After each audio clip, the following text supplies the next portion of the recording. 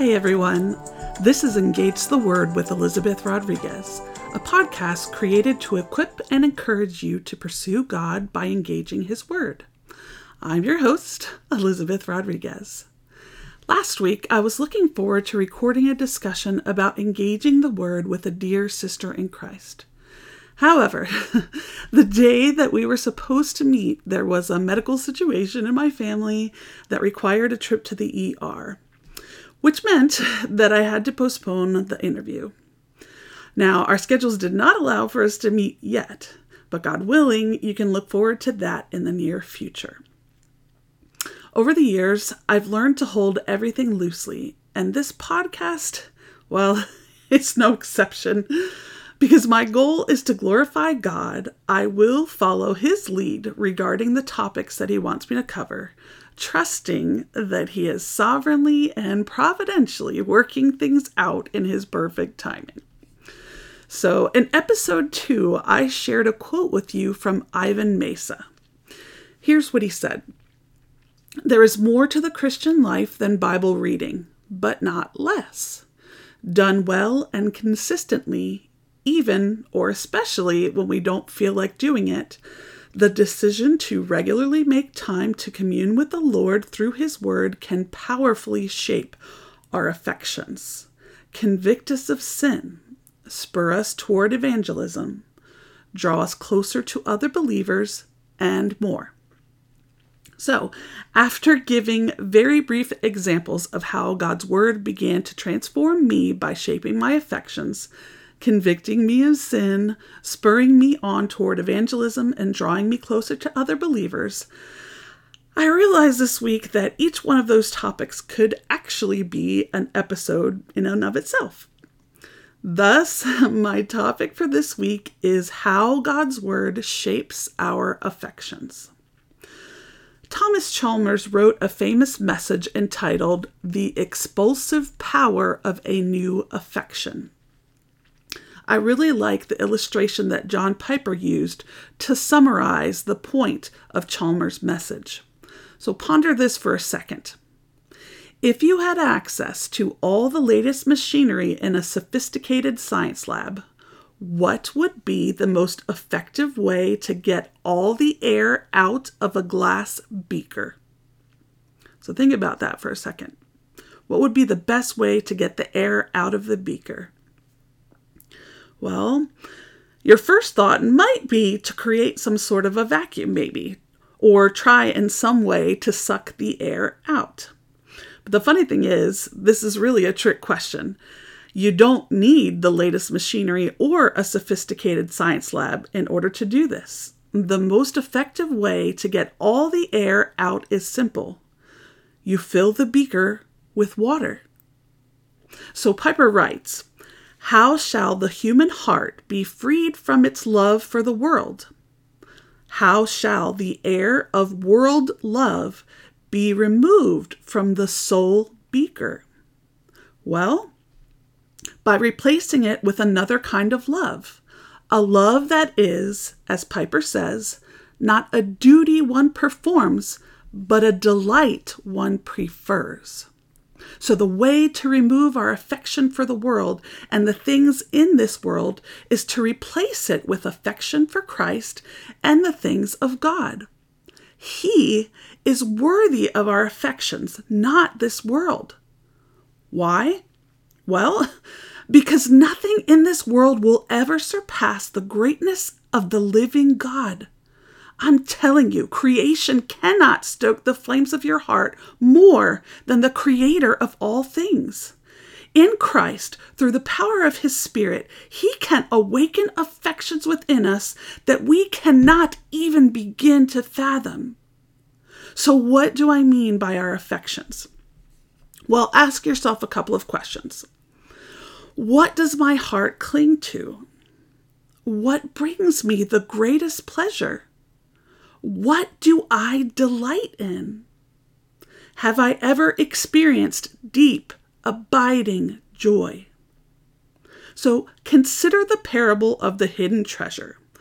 Jesus says in Matthew 13:44, "The kingdom of heaven is like treasure hidden in a field, which a man found and covered up. Then, in his joy, he goes and sells all that he has and buys that field. Think about this. What does the text say? Why did the man sell all that he had? He sold it because he found treasure that brought him greater joy than all of the things that he already had. Isn't that incredible? What kind of treasure could evoke such a response from us? I can think of only one, and that is Jesus. For the first 18 years of my life, the quote-unquote air of world love filled the beaker of my heart.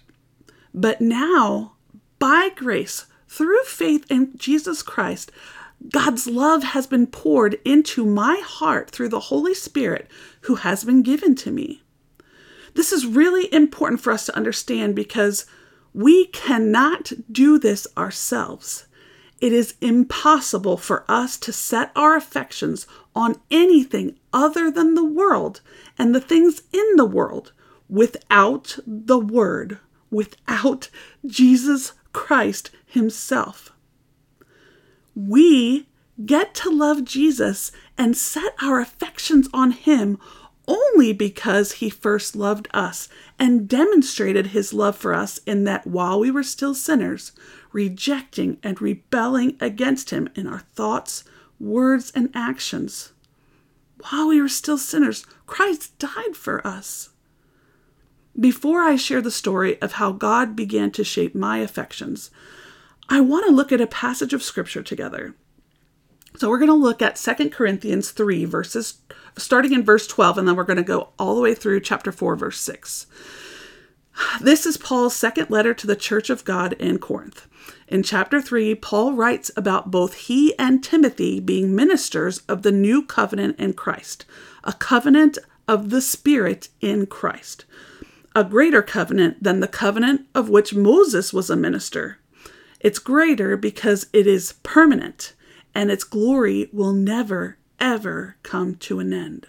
Okay, so if you've got your Bible handy or your device, let's turn to 2 Corinthians chapter 3, starting in verse 12, and I'll read all the way through chapter 4, verse 6.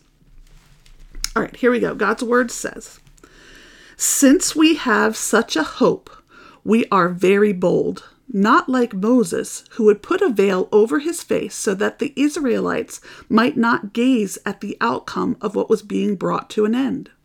But their minds were hardened. For to this day, when they read the Old Covenant, that same veil remains unlifted, because only through Christ is it taken away. Yes, to this day, whenever Moses is read, a veil lies over their hearts. But when one turns to the Lord, the veil is removed. Now the Lord is the Spirit, and where the Spirit of the Lord is, there is freedom.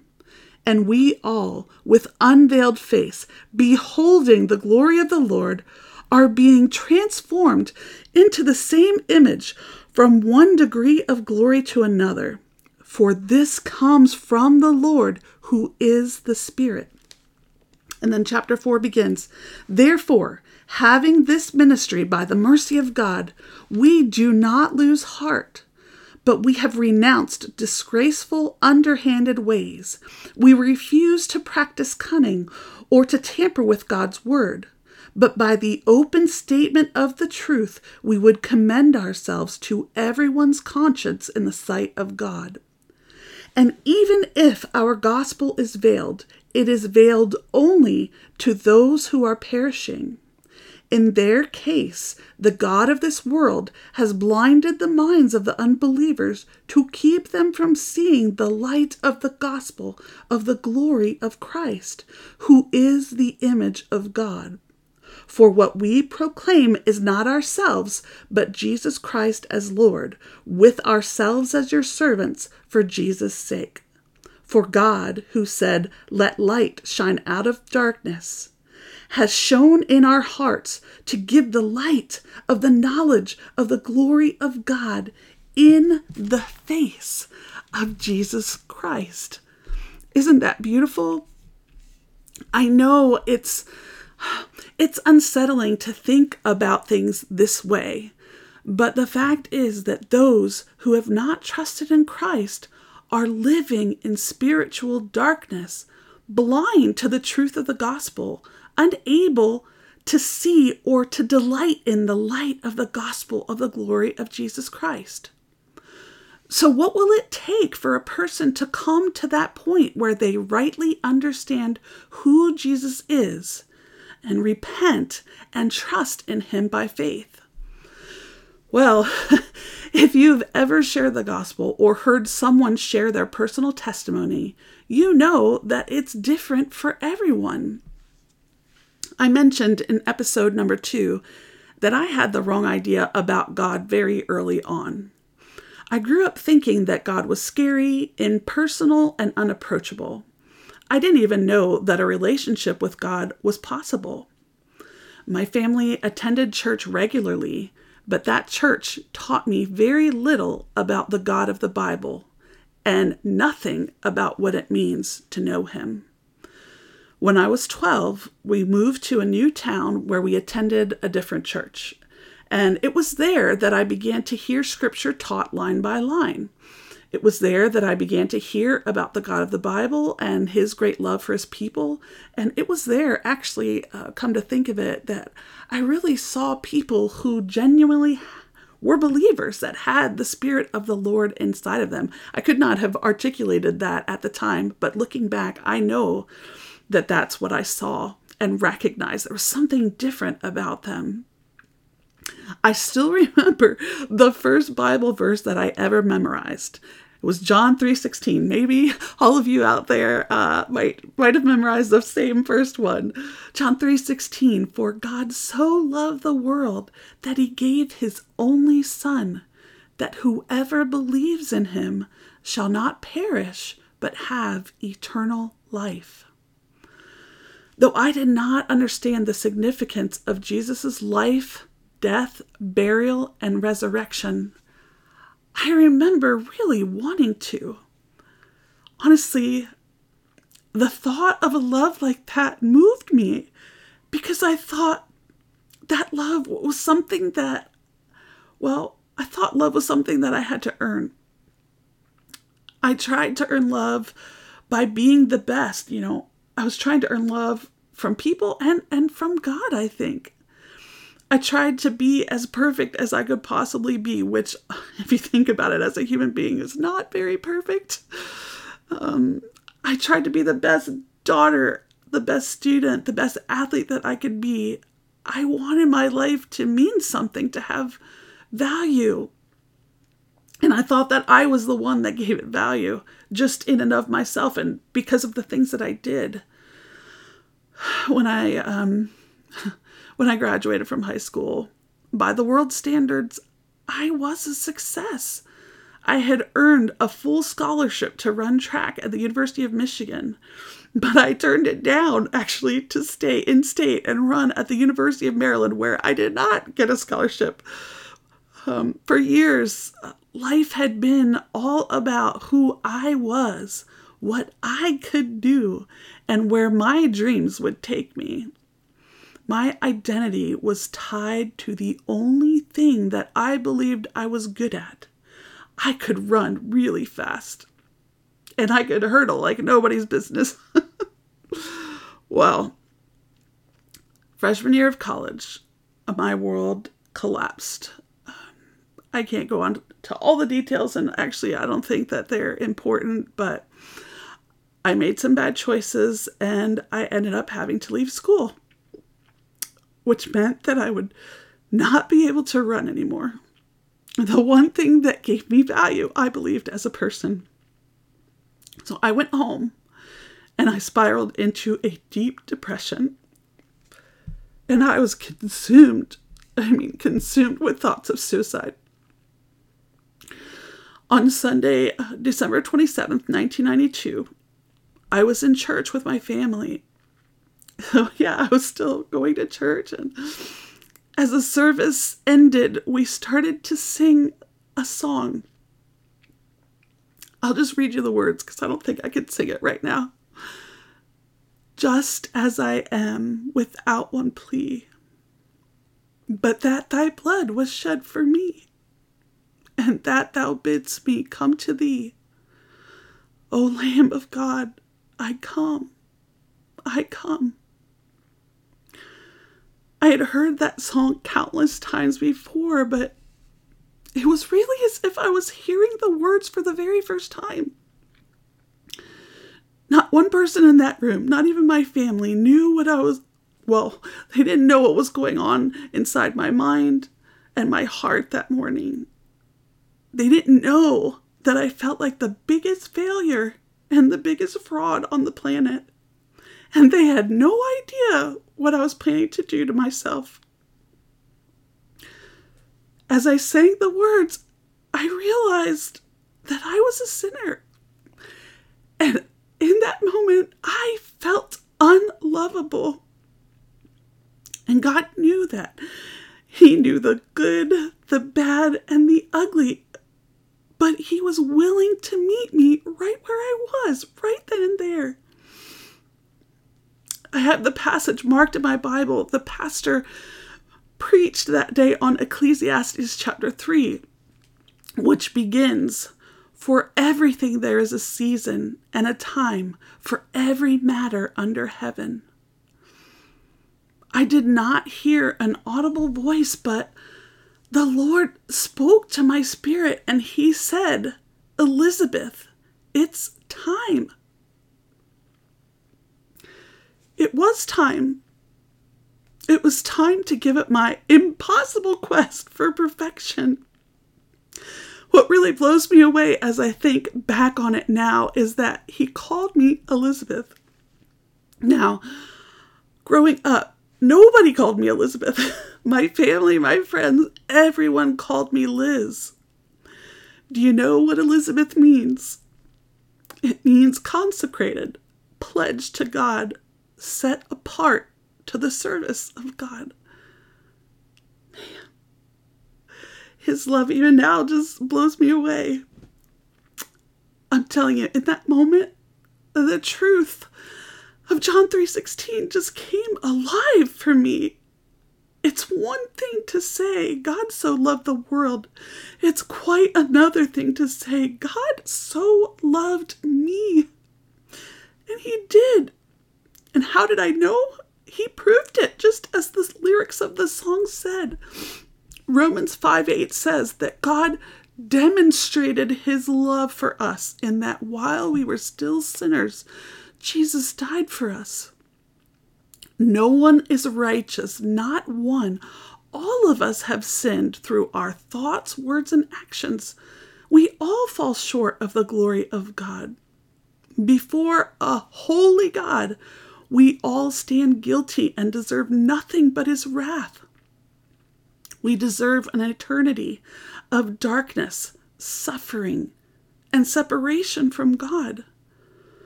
Jesus lived in perfect obedience to the Father on our behalf, and He died in our place, in my place, as my substitute. God's desire is for us to be in right relationship with Him. He wants us to truly know Him. He wants us to spend eternity with Him. And He made that possible because the story doesn't end with Jesus' death on the cross. On the third day, the tomb was empty. Jesus rose to life. He overcame our greatest enemies, sin, death, and the darkness of Satan himself. And He did it for us and for the glory of the Father. That's the glory of the gospel. Knowing Jesus changed everything for me. He put a desire in my heart to know Him and to love Him. And sure, life didn't suddenly become perfect. In fact, I will tell you, and I'm sure you've heard it before, maybe you just know it from experience, that when you become a follower of Christ, it gets harder. But this was the moment that God began to transform me from the inside out. awakening my affections for Christ in ways I could never have imagined. And we won't go into all the things today, but I pray that I'll have opportunities to share all of the different ways that he has awakened my affections for him through his word. Remember, it is by the grace of God that our eyes are opened and that we can turn from the darkness to the light, from the power of Satan to God. That truth should bring us to our knees in prayer for the lost. It should also make us bold in declaring the excellencies of him who brought us out of darkness into his marvelous light. It should make us seek to grow in our knowledge of and love for Christ with everything that we've got, that we might live a vibrant life of faith, fully awake, until Jesus returns or calls us home and we get to see him face to face. Do not settle for anything less than Jesus. Set your affections on him. Do you know him? Romans 10:9 says, if you confess with your mouth that Jesus is Lord and believe in your heart that God raised him from the dead, you will be saved. Trust in Jesus. And don't take my word for it. Open the pages of Scripture. Take God's word for it. He alone is worthy of our affections. Thank you so much for listening today. I pray that you'll join me again so that we can continue to engage the word together. Oh, to God be the glory.